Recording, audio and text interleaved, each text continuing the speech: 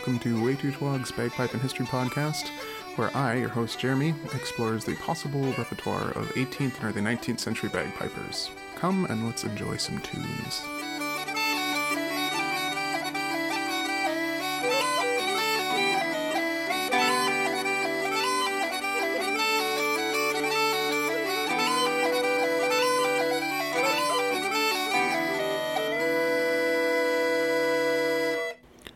Hello everyone, you may have noticed that this episode is out a little bit early, and that is in part because I am releasing that album June 3rd.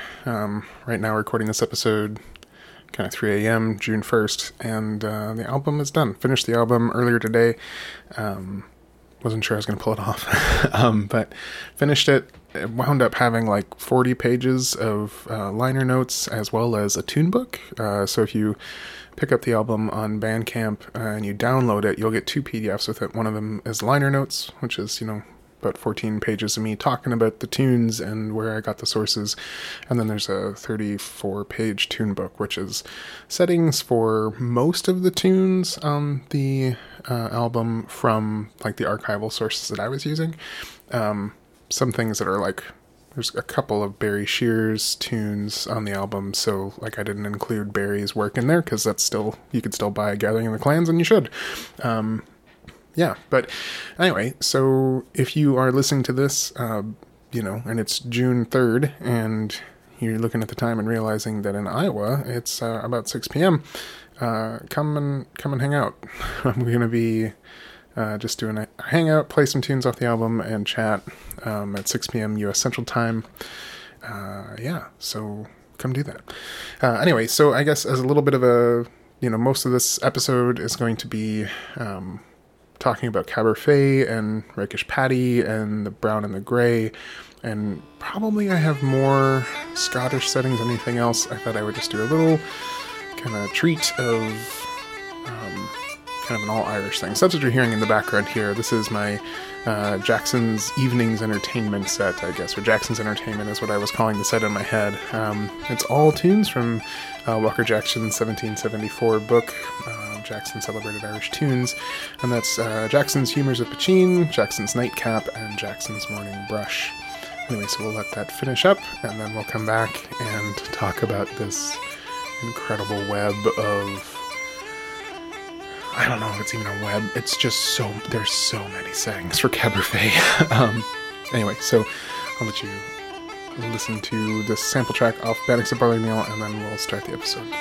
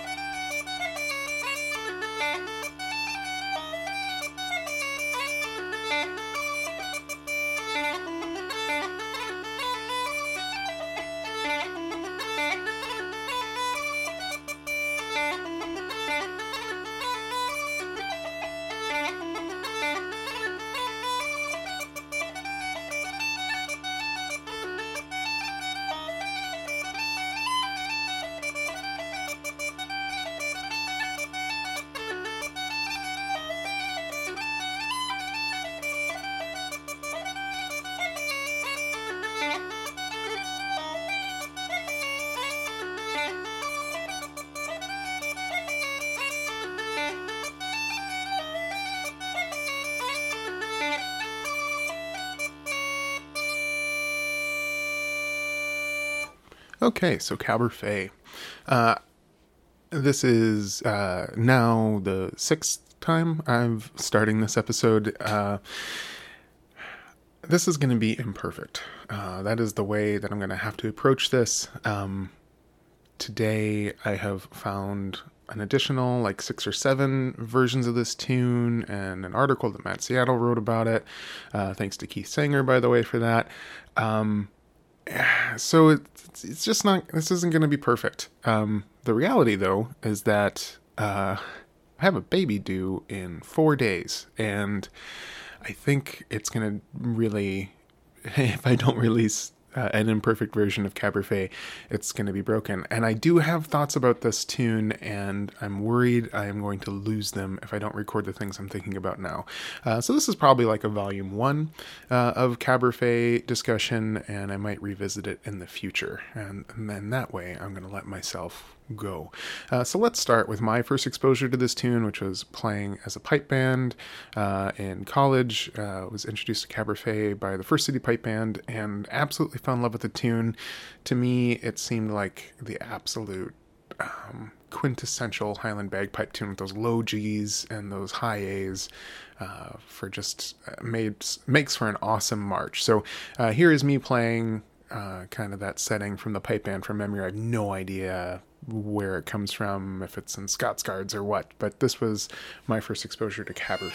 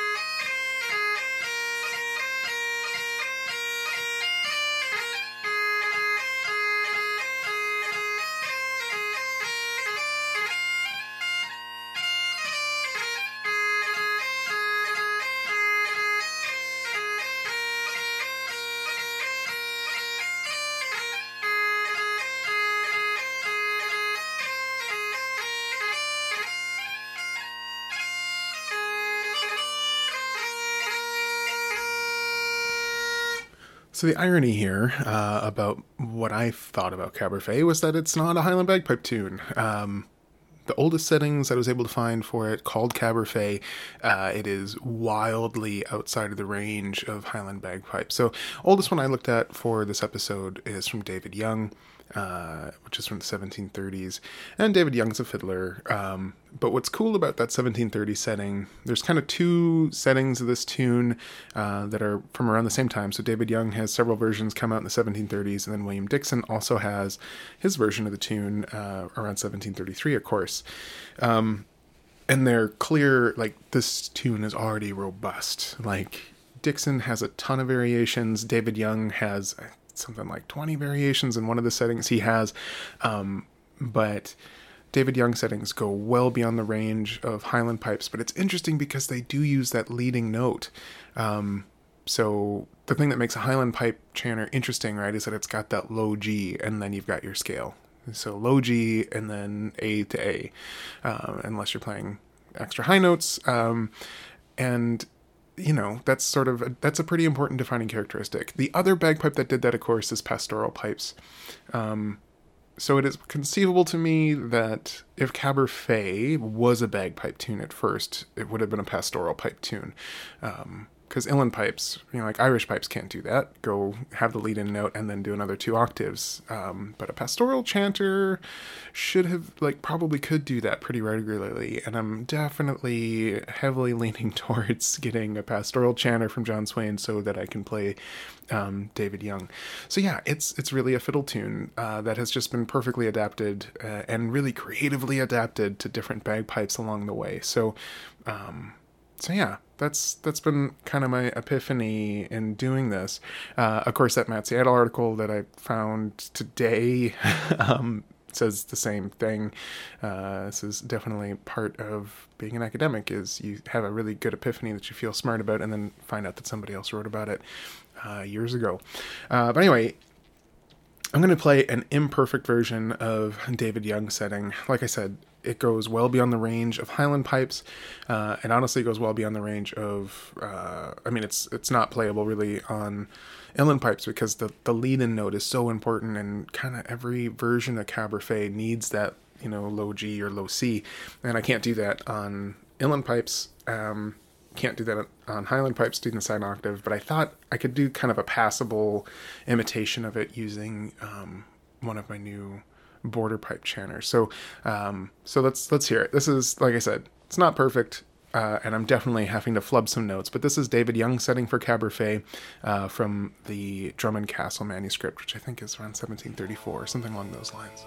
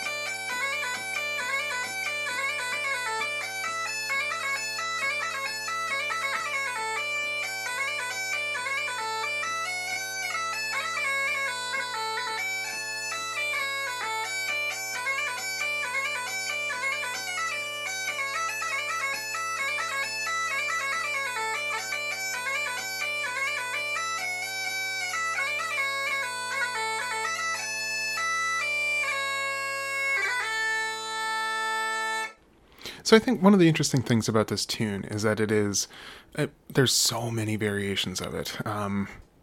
Like there are kind of three main families, I suppose, maybe more. That's sort of one of the reasons why this feels imperfect. I am not sure how to handle or interpret the differences between Cameronian rant and Cabernet. Basically, but if we're going to speak kind of broadly, I think you can break down. There are certainly some musical things that are separating these different versions of the tune, but in my mind, I am more of a social historian than a musical one, so I think of the social history of the tunes, right? So Cabernet, geographically speaking, you're going to find that in Scotland. Like that is where that tune comes from. Cabernet, Gaelic, means deer antlers. So you see that in the Highlands and settings up there. The interesting thing about that, right? Like, well, there's a couple reasons for that. Maybe it's tied to military and like clan crests and things, or maybe it's just that people in the Highlands, what's the fun thing to do and talk about and celebrate is hunting a stag, right? So then we've got Cabernet. Here's one of the coolest tunes ever, and it's sort of talking about a deer and hunting a deer, maybe. Then you go down to the Scottish borders and into England. And what's the tune about there? Well, generally it's about horse racing. Like John Patterson's Mare Goes Foremost, Black in the Grey, Black in the All Black, something along those lines. The title for the tune is sort of associated with horses and horse racing. And in the borders, the cool thing about the tune is it's where it seems to lend itself the most towards sort of descriptive piece kind of imitative mimicking of a horse race sound is with that John Patterson's Mare setting, to the point where even Davies in Davies Caledonian Repository makes a whole descriptive piece and includes John Patterson's Mare Goes Foremost as like part of the big storytelling epic. And then in Ireland, because in Ireland it's not quite as dependent on the written sheet music. It is just musicians exchanging tunes back and forth. I couldn't really find an interesting observation to make there, other than I just love that. The most famous setting from Ireland is Rakish Paddy, but also we've got like Sporting Pat and the Teapot, I think, or the Cup of Tea. There's just a bunch of different names for it. Anyway, but the thing that's interesting about this melody to me is it's sort of perfect. It's like just such with a lot of tunes, there's this challenge with playing traditional music where things aren't really notated explicitly for where you're supposed to put embellishments or that sort of thing. Where there's a folk music tradition, there is a debate, right, about how much you can change a tune in order to not lose hope, like not lose control of or the identity of that tune. And there is something about this collection of notes that Caberfeid is that just makes it's sort of like impossible to lose it. Like you can make all sorts of changes to this tune. Many musicians from different cultures have put their own stamp on it, and yet still you can recognize that as, oh yeah, that's Cameronian Rant. Oh, that's Caberfeid. Or oh, that's John Patterson's Mare Goes Foremost. Or oh, there's Rakish Paddy. Like you can feel it still.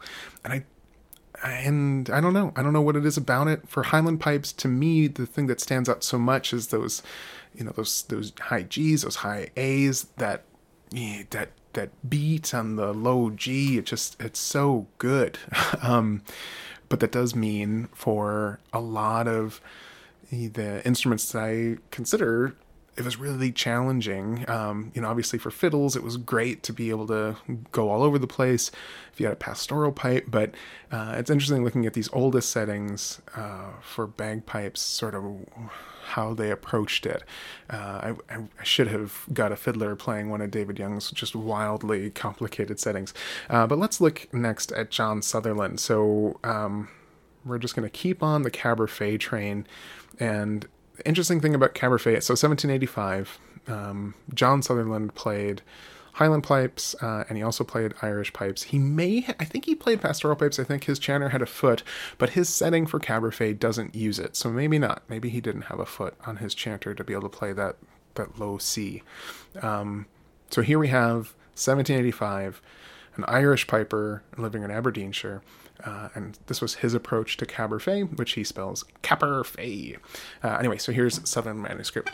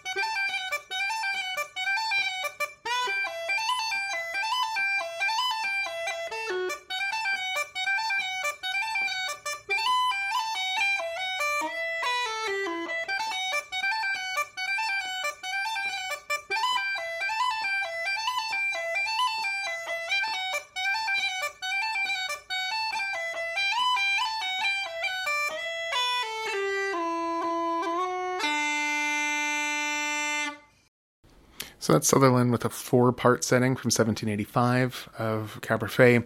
The next one is another Irish pipe setting. This one comes from O'Farrell, right? So O'Farrell's Pocket Companion, he publishes them in London. This is in either volume 3 or volume 4. Either way, it means that it's one of the older ones. Either it's pretty old. Anyway, Caberfay again, spelled the same way. Pretty different setting though. So here is O'Farrell's Pocket Companion setting for Caberfay.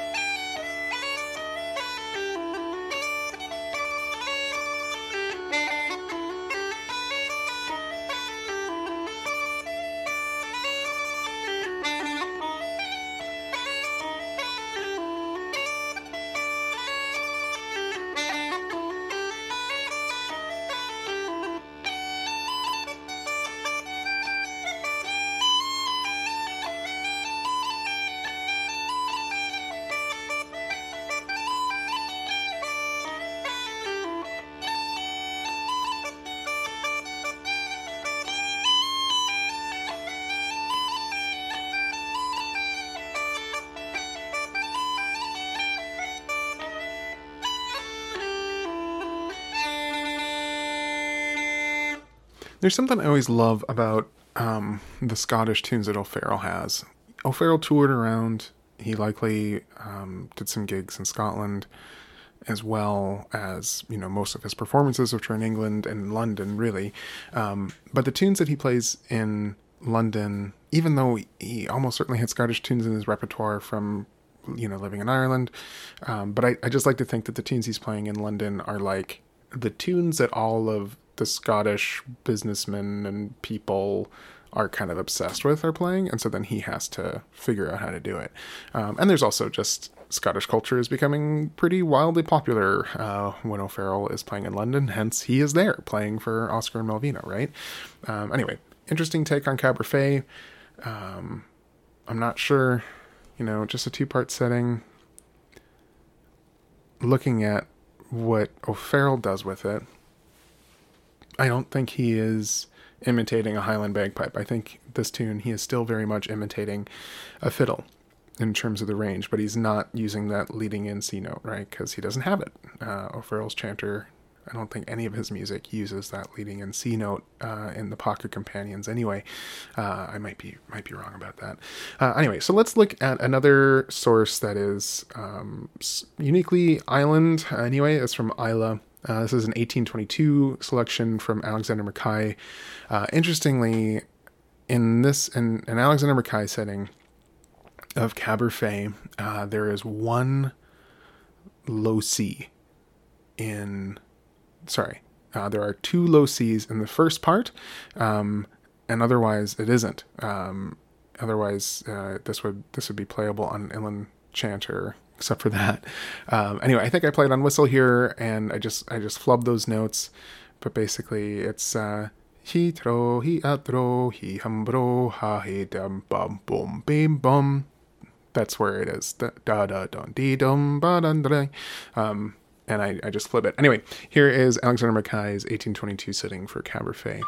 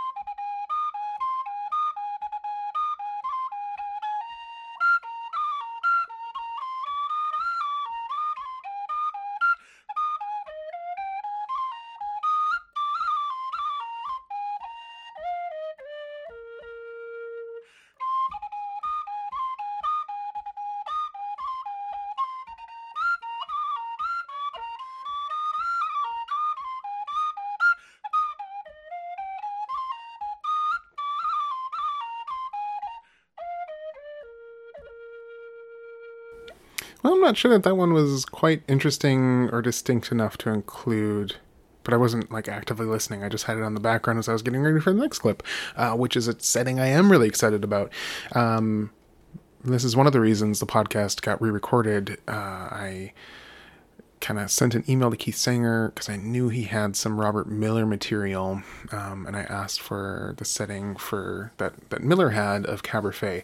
I'm not sure when this was gathered. I know Miller was pretty active from like 1820-ish to 1845-ish, so it's sometime in there. And Robert Miller played Highland pipes. He also played Ellen pipes or pastoral pipes.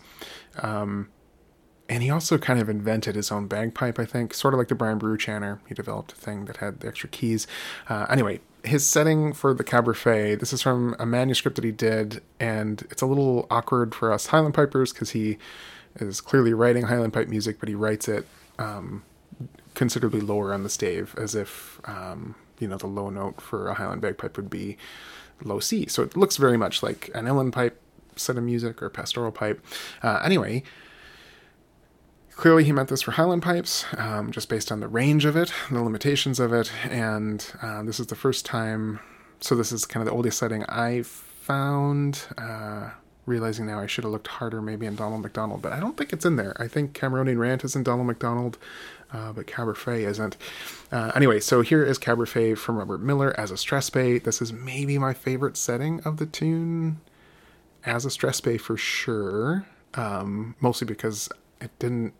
A lot of times stress bass kind of intimidate me now. Like they kind of freak me out ever since spending time kind of talking with Barry and thinking about, with Barry Shears and thinking about King Brenton stress bass. And anyway, I just get in my head about him. And this tune it's lovely. It's really good. A little hard to sight read because of kind of translating where the notes are supposed to be when I'm used to reading Highland pipe music in one place or another. Anyway, here is Robert Miller's setting for Caberfay. Like I said, 1820s to 40s. And thanks again to Keith Sanger for the notes.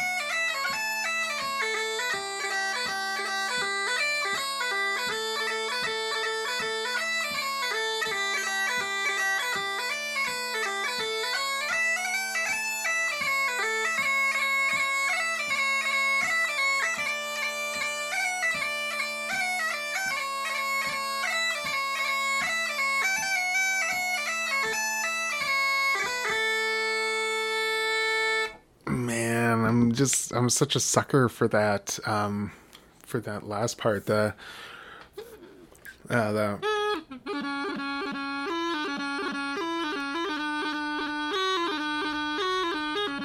like, it's so easy and so effective. Like, anyway, but it does what I said, it's like there's some interesting interpretations that Miller is doing here to make this fiddle tune fit and still be recognizable on Highland pipes. There's no doubt that Caberfay is the same Caberfay that we heard from Sutherland and David Young and O'Farrell, right? Like, there's no mistaking it, even though there's some significant differences between these settings. And it's pretty cool. Okay, let's keep going. What do we got next? I think let's go to William Gunn's repository. So in Miller's collection, he mentions, Caberfay, the Deerhorn, a Stressbay. In William Gunn's selection is interesting. In the Caledonian repository that William Gunn published, there's there's 4 versions. All 4 of the things that we're going to be talking about. He's got Caberfay, he's got Cameronian Rant, he's got, I think he's got John Patterson's Mare, and he also has another setting for Cameronian Rant called beat the Redcoats at Culloden. So William Gunn was all over it. He had a lot of settings. Anyway, so he has got this. The interesting thing about Gunn's title is it's Caberfey, Deer Horns, i.e. Mackenzie's Arms. And this is sort of where it gets interesting too, right? That Caberfey is important symbolism in several, Scottish heraldry things, and winds up having associations with regiments, which has got some interesting tie-ins with like the Seaforth Highlanders and the Cameronian Highlanders. It was all a bit of a mess, and I think the book that I have that might talk about that in an interesting way, I have already packed and sent to North Dakota. So that was one of the reasons why this is we are going to talk more about this later. But anyway, here is William Gunn setting for Caberfey from 1848. So definitely a Highland pipe setting. Interestingly enough, William Gunn doesn't have any repeats in this setting. I've been trying to be better about following the actual indication of the repeats rather than just what I feel like doing. I can't promise you that I did pay attention, but if I do repeat stuff, just know that William Gunn doesn't have a repeat, and we are another setting that is 1, 2, 3, 4. I think this is another 4-part setting. Anyway, here we go. 1848, William Gunn's Caberfey.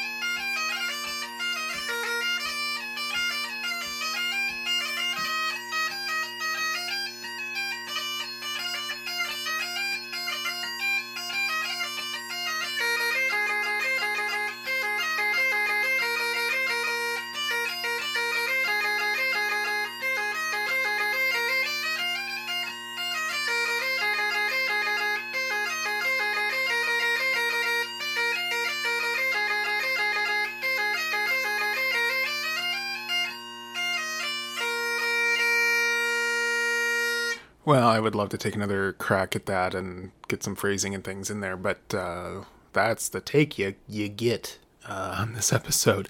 Yeah, also, speaking of things kind of being less than satisfactory, if you haven't noticed yet, every time I'm playing Highland Pipes on here, I got one drone going. It's a bass drone, but like I said, I have a baby due in 4 days, so I think my days playing Highland Pipes are going to be taking a pause for a little bit, so I'm not in a super big rush to get a new set of drone reeds, because that's where I'm at with my Highland Pipes, is need a bunch more, another set of drone reeds. So we're just kind of hold off on that. I've got other quieter bagpipes to play while I finish my dissertation and move to North Dakota and start raising a kid.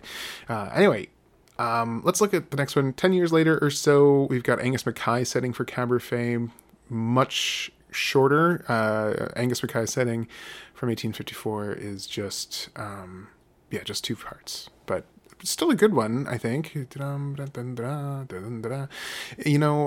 so William Gunn's is in 4/4 or common time or whatever, and Angus Mackay's is in cut time. Probably should have made some adjustments to how I was playing it based on that. But anyway, here is Angus Mackay, who does have repeats for those, just this 2-part version.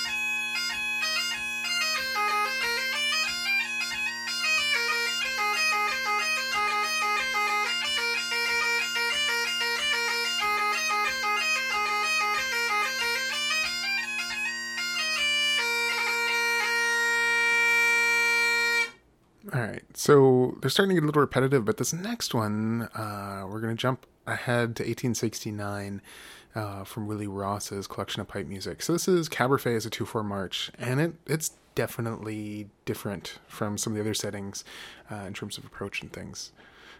It's pretty cool.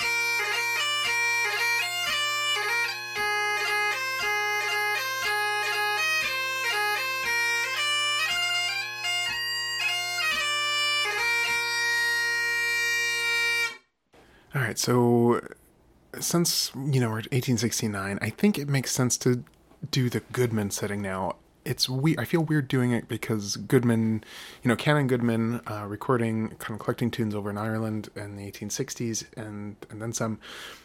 Some of his tunes don't have names in it, and Caberfet is one of them. He just calls it a reel. Other people have come along and said, oh, there's Goodman setting for Caberfet. But there are so many Irish tunes that are really close to that we don't call Caberfet, that it, like I said, it feels a little weird doing it like Sporting Pat. Kind of feels like it fits in here. Rakish Paddy, famously, all those things. But yeah, because this is the one that Traditional Tune Archive has sort of identified as being, oh yeah, there's Caberfet. We'll just paste in Goodman setting here.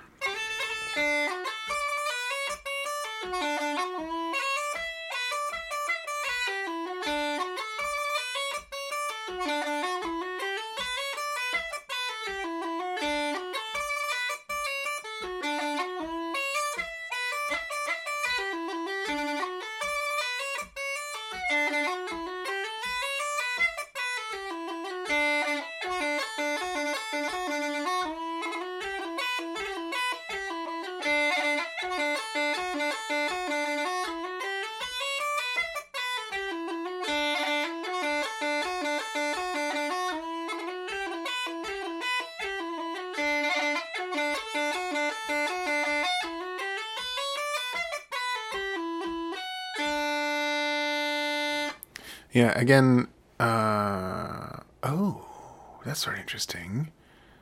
So this setting, from Goodman, like, it really, now I wonder if this isn't a Alan Piper copying a Highland pipe setting, because there's no leading note, and there's really a narrow range, right? So if we look at the older Uilleann pipe settings from O'Farrell and Sutherland, they sound more like a fiddle setting where they're using the whole 2 octaves. Goodman setting here, it is basically 1 octave. So there's high E's. So there's 1 note above a single octave in the spread here, which is obviously really different from how most Irish pipers are placing it, because again, the older version of the tune as a fiddle tune had a much larger range. So if this is a setting that Goodman recorded of a piper playing a reel that is very much Caberfet, I would guess that they picked that up from a Highland piper, that might have come back, right? Might be picking this tune up from a Highland piper rather than or a war piper, I suppose. However you want to say that in Ireland, but definitely kind of a new take on it. Anyway, let's go back to Highland pipes. Some more reel settings here. This is Caberfet's reel from John and Robert Glenn's collection for the Great Highland Bagpipe. You're going to start to notice that kind of the interesting thing about these settings is how they do that last part. Like, that's where a lot of really cool stuff, although, so this is a 3-part version. And I guess the second to the maybe there's a lot of interesting things going on in this one, but anyway, here is 1870 setting for Caberfeid from the Glenn's collection for the Great Highland Bagpipe.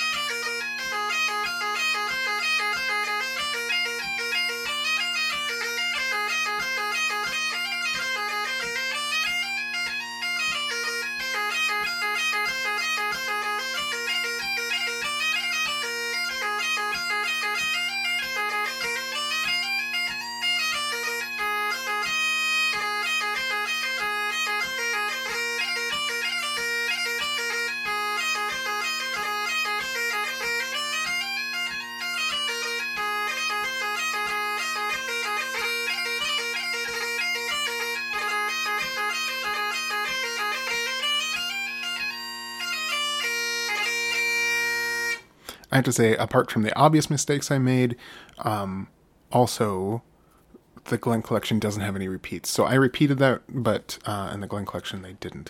We're going to go on to another real setting. Real setting. This one's from Logan's collection of Highland Bagpipe music. Looks like it is also a 3-part version. Maybe. This one also doesn't have any repeats written. Oh no, there's the other part. So 1, 2, 3. Yeah, 1, 2, 3, 4. That was riveting podcasting, me counting. For one of the worst things that you can ever do with your music is not have the end of the part be at the end of the line. Like, I don't know why they did that. It's such a nightmare, man. Like, Patrick McDonald's got that too. So many of these old settings are just like, well, yeah, that's enough measures. And then, I guess you mark it up and then you can see it, but it's sort of hard using digital copies. I finally started using, little arrow markers. Yeah, I put all this music on PowerPoint now. So it's actually a good quick plug for the Patreon, I guess. Essentially, most of the episodes that come out, most of the episodes that have come out this season where it makes sense, like if I'm not just playing from a bunch of published collections or if it's an interview, I've put out like a little tune book that goes with it as well. And that has made my life a lot easier.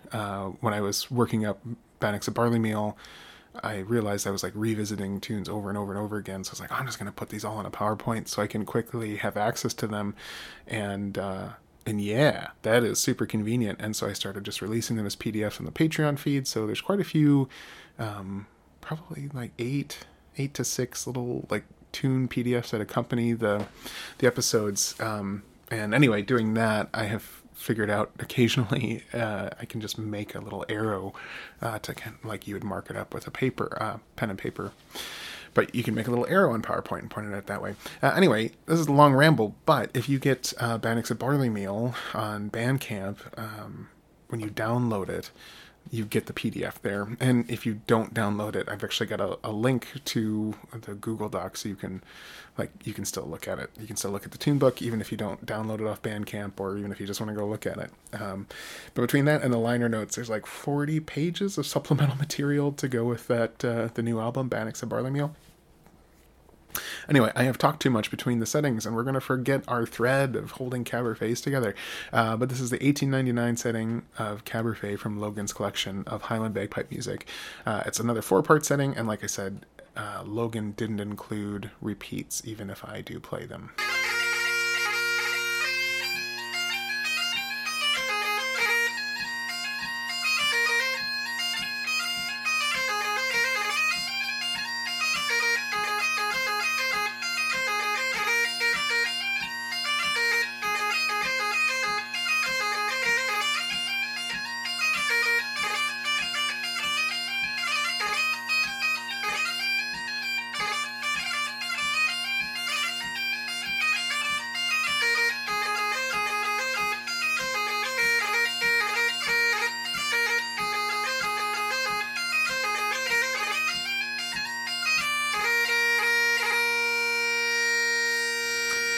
I don't think I did that setting justice just because of how Logan does some cool things with his embellishments.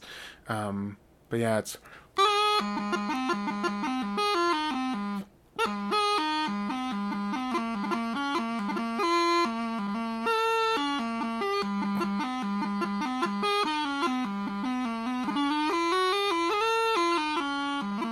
Yeah, I just anytime Tarluas are written out as grips with some other notes rather than as we write Tarluas, I get a little too excited, maybe.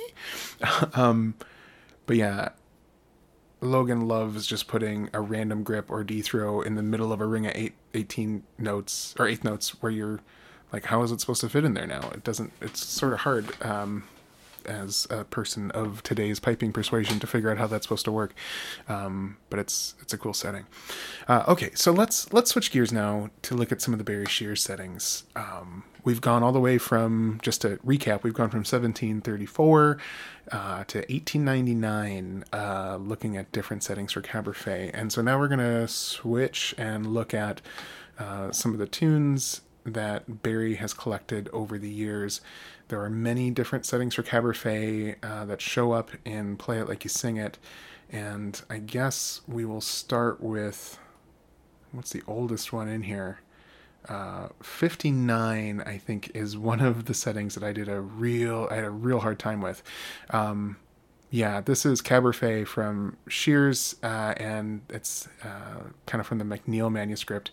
And this is as a strathspey, and yeah, so that's my apology for it, is when I recorded this, I was still very much intimidated and afraid of playing strathspeys, especially if they're supposed to sound like they came from Cape Breton, but we will remedy that in a second.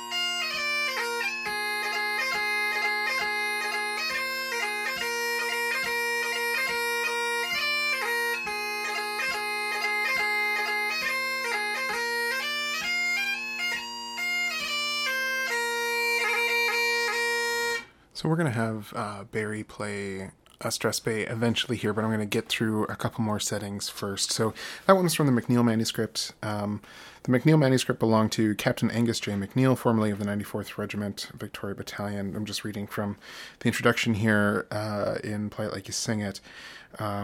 Order of the tunes is in the handwritten manuscript indicates that it was unstructured and had been added to sporadically over the years, and possibly starting as early as 1895 and certainly ending with the author's death in 1918. So yeah, it works out quite well chronologically. Okay, the next setting. I guess I'll just mention this. So. It's tune 59 in the book, Caberfay, the Stag's Antlers, setting 1 strathspey, also the Stag's Horns. This tune appears both as a reel and a march in the 19th century Scottish publications and was later arranged as a strathspey, jig, and hornpipe in the 20th century. Ooh, it's a hornpipe! When I first planned to do a Caberfay episode, that was sort of the reason why, is I wanted to see the hornpipe setting, and I don't know that I have yet. And I also don't know that I know what makes a hornpipe, so yeah, send me your favorite Caberfay as a hornpipe settings. We'll look at that. This is gonna be a 2-parter before I even get through Caberfay.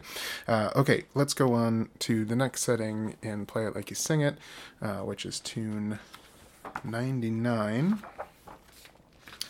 I think is the next oldest one. This is Alex Curie's setting. So Curie, what do we got about Alex Curie? So, Alex Francis Curie, 1910 to 1998.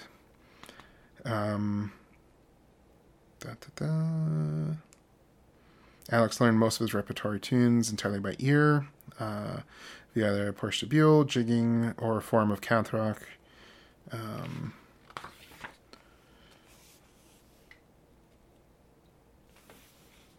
Yeah, so Barry interviewed him, and yeah, I don't have a great handle on dates just from skimming this.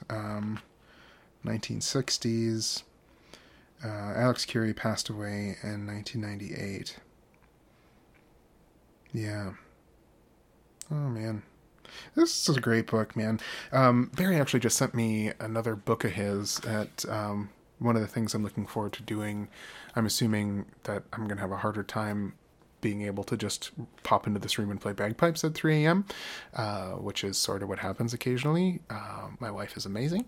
I don't think it's going to happen with a baby, but I think what might happen with a baby is at 3 a.m. I can put the kid down and then read something. And so I'm hoping to read a bit of Barry's thesis as an episode 2, which will be illuminating. Anyway, so Alex Curie passed away in 1998. This is his setting for Caberfay. If you have Play It Like You Sing It, I just heard from Ryan Kirk, who was on the podcast back in season 4 playing guitar. He mentioned that he was able to pick up a copy by finding it in the wild at a bookshop in Nova Scotia. So keep your eyes peeled if you don't have this book yet. It's really stunning. So Barry says about this, Caberfay, the Stakes Antlers, setting 1, real. Alex played a nice setting of this tune during one of my many visits with him. When repeating the tune, which he invariably did, he interchanged 2 bars to provide an unexpected variation to the medley, or the melody. I tried to figure out how to do that. I don't know quite what Barry's talking about. But I do think, is this one of the ones I have him playing? It is not. It's not one of the ones I have him playing. Anyway, so I might bug Barry to see if he's got an example of what he means by interposing a couple of the parts. Anyway, here is tune 99 from Play It Like You Sing It, Caberfay.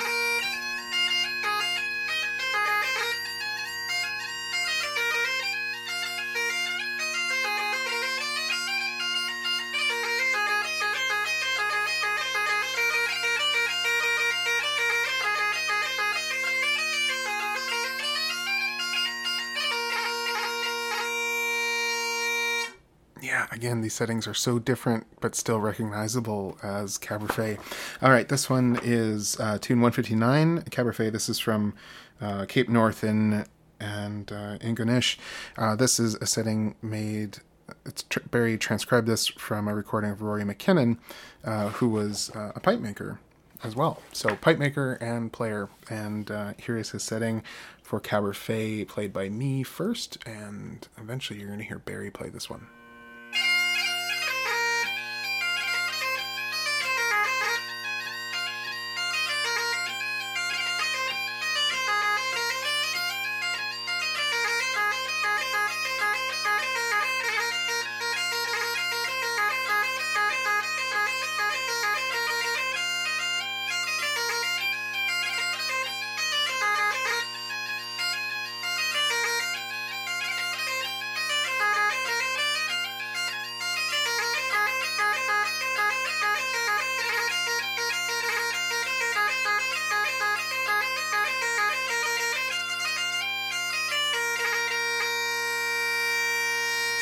Ooh, yeah, that's maybe my favorite.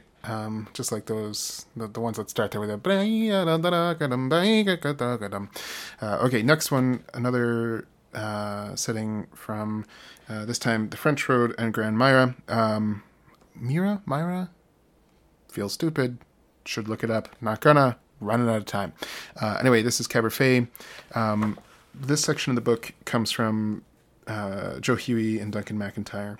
I feel like I hear Barry talk about Joe Huey a fair amount. So anyway, this is Caberfay, the Stakes Antlers. What Barry says about this tune is this is a regional setting of a classical tune, or classic tune, compared to the settings 99 and 159, which we've just listened to. Anyway, here it is. Caberfay.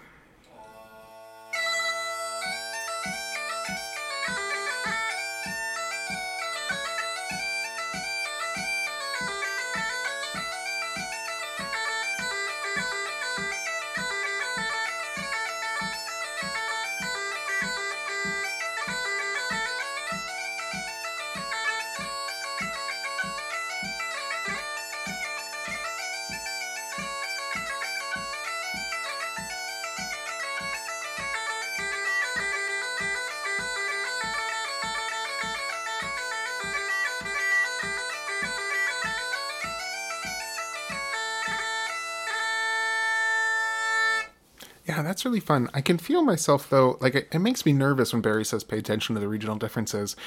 One of the things that is scary for me about recording so many settings of the same tune is that my approach to reading sheet music is always like they are guidelines, it's not a rule, and I will often kind of make adjustments to how I want to play it. I try not to when I'm doing things for the podcast, especially if I'm recording multiple versions of the same tune to like really highlight differences. But if you do so many of them, like say you're entering minute 57 of a podcast and you've literally only played different versions of a single tune on minute 57, like it can kind of, I worry that my brain's going to auto-correct things. Anyway, like I mentioned, I'm a little nervous about playing so many tunes from Cape Breton as somebody that's interested in that music but doesn't have a great handle on it. And so I asked Barry if he had any recordings of himself playing these tunes, and he did. And so I'm going to play a set from Barry. This is him playing a couple different settings of Cabernet. This set is made up of Cabernet, based on Joe Huey McIntyre's playing, then Beaver Cove is a reel, and then Chain Isle Ginel Ormsa, sorry about that pronunciation, then Cabernet, the down north setting. So those are tunes 206, 94, 177, and 159 on his Scottish small pipes, which I'm pretty sure were made by Ray Sloan. Episode coming up of me playing some Ray Sloan small pipes that I was lucky enough to borrow. But yeah, anyway, that's right now it's scheduled to come out in July. Not sure when that episode's going to come out, but anyway, that doesn't matter. Let's listen to Barry play these tunes. Like I said, all these tunes are available in Play It Like You Sing It. That book is becoming harder and harder to get, but it is just getting cooler and cooler the more I read it and the less I just play the notes. But if I actually read it, it's like the notes are great too. The thing about Barry's books is the notes are great and what he's writing is also great. Anyway, so here is Barry's Cabernet set on Scottish small pipes.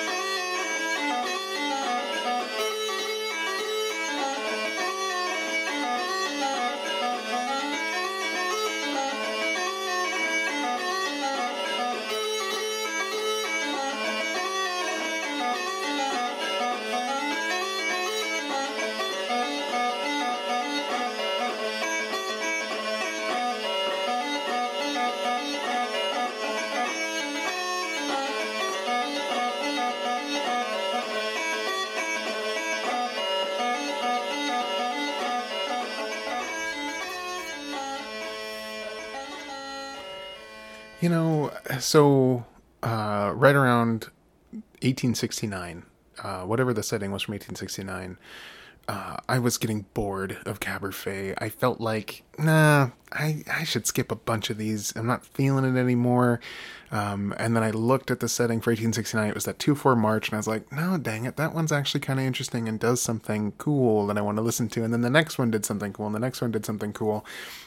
There's something magical about this tune. Like, I don't know, it's really great. And like listening a set where Barry has put a couple different versions of Cabernet in it, like I can recognize those as Cabernet, but I'm also like, yeah, put those together. Like I want to hear multiple settings in one take, and I'm not sick of it. So that brief moment, for me, like I was getting tired of Cabernet right after playing.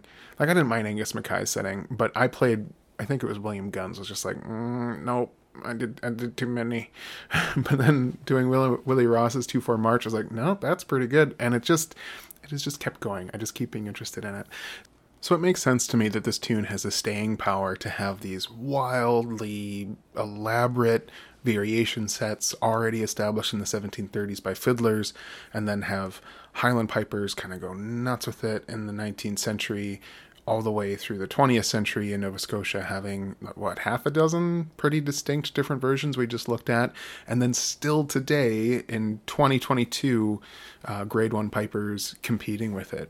So that's what we're going to go out on, actually, is I noticed I'm pretty friendly with Brian May on Facebook. I don't know if anybody has experienced this, if Brian has like blessed you with with this, but like, man, every once in a while he'll comment on some music that I'm playing, and he just has this way of saying the thing I need to hear the most about it. Like when Brian May offers up praise, it's like, that makes my heart just warm and want to play music forever. But anyway, I've been working on this Cabernet episode forever, and I saw Brian post that he went to his first solo competition of the year at the Colonial Highland Games in Maryland, and he wound up getting first place. And his MSR included Cabernet. Yeah. So I asked him, like, hey, what were you, what's the Cabernet? Do you have a recording of it that I can play in the podcast to send it out? And he has a video of himself kind of warming up with it. So we're going to play that. So a 2022 grade one piper taking first place in playing Cabernet Trespe, which is really quite different, obviously, than kind of Barry's playing and my playing of all these kind of old school reels and Trespes. Very different sound, the grade one kind of competition approach to these tunes. Anyway, so that's going to be it. That's this episode. That is a lot of Cabernet. I honestly expected to just do I was going to limit it to 5 settings, and maybe I should have, but whatever, we're done now. We did it. The funny thing is that all of these people that have settings for Cabernet, many of them also have settings for the other tunes that are related to it. So in part 2 of our Cabernet episode, we'll see what we get through, but we still have John Patterson's Mare Goes Foremost, The Black and the Grey, Cameronian Rant, Rakish Paddy, The Cup of Tea. We've got guest musicians, Tiernan, and the Goodman Trio. So yeah, there's lots more to come. Is there somebody else? Maybe I'm forgetting somebody else. I was thinking about including Patsy Toohey as well, but I'm not sure. I feel like if I've got Tiernan, I don't want to have a bunch of different people doing Rakish Paddy. But yeah, anyway, so we've got lots more to come kind of in this theme. I guess I might just go and record that right away right now. If you like the podcast, you can support it on Patreon. Go to patreon.com/waytootwag. And over there you'll see booklets and bonus episodes. I think we've well over 10 bonus episodes now. Every level of support, you can listen to the bonus episodes. You get early access to episodes over there. I might not go and record part 2 Cabernet episode. I'm either going to record it right now or I'm going to go to bed, and then it might be months and months and months later, just because of the schedule here. we'll see. That's a weird way to leave an episode of maybe I'll see you in 2 weeks, or maybe you'll hear a guest host, or you won't hear me till July and it will be nothing to do with Caberfay. But that's the way the cookie crumbles. A lot of change happening in the old Way Too Twog's life.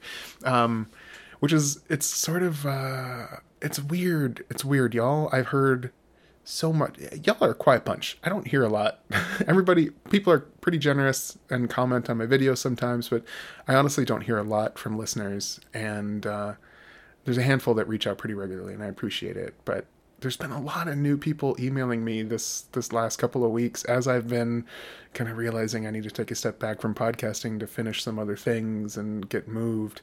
It's been a really hard decision because it's just so awesome to hear from everybody. So thank you everyone that's reached out, and hopefully this episode isn't going to be nearly as early as I had hoped, but hopefully people are able to come by and hang out a little bit for our concert and album launch on Friday, June 3rd at 6 p.m. U.S. Central Time. I'm going to be talking Bannock's A Barley Meal. You can actually already go and listen to the entire album on Bandcamp. You just can't buy it yet until June 3rd. And I hope you like it. Like I said, if you download it on Bandcamp, you'll get 34 pages of a music book and then an additional 15 pages of just my thoughts about the tunes and autobiographical stuff related to them and links to the archival notes or the archival sources. So anyway, cool stuff going on. Thanks for the support. Probably you'll hear me in 2 weeks with part 2 of this Caberfay episode, or you might not hear me until July. Anyway, let's go out with Brian May playing a Strathspey. Like I said, this is just him warming up. It's not actually him competing and winning, but feels like a good way to finish the episode. Stay tuned for more of these tunes. Cheers. And thanks to Barry for all of the help and kind of support with tunes and music. And thanks to Brian. And thanks everybody for reaching out, emailing, and buying the album when it comes out. So cheers. Here's Caberfay as a Strathspey as a grade 1 piper competes with it in 2022.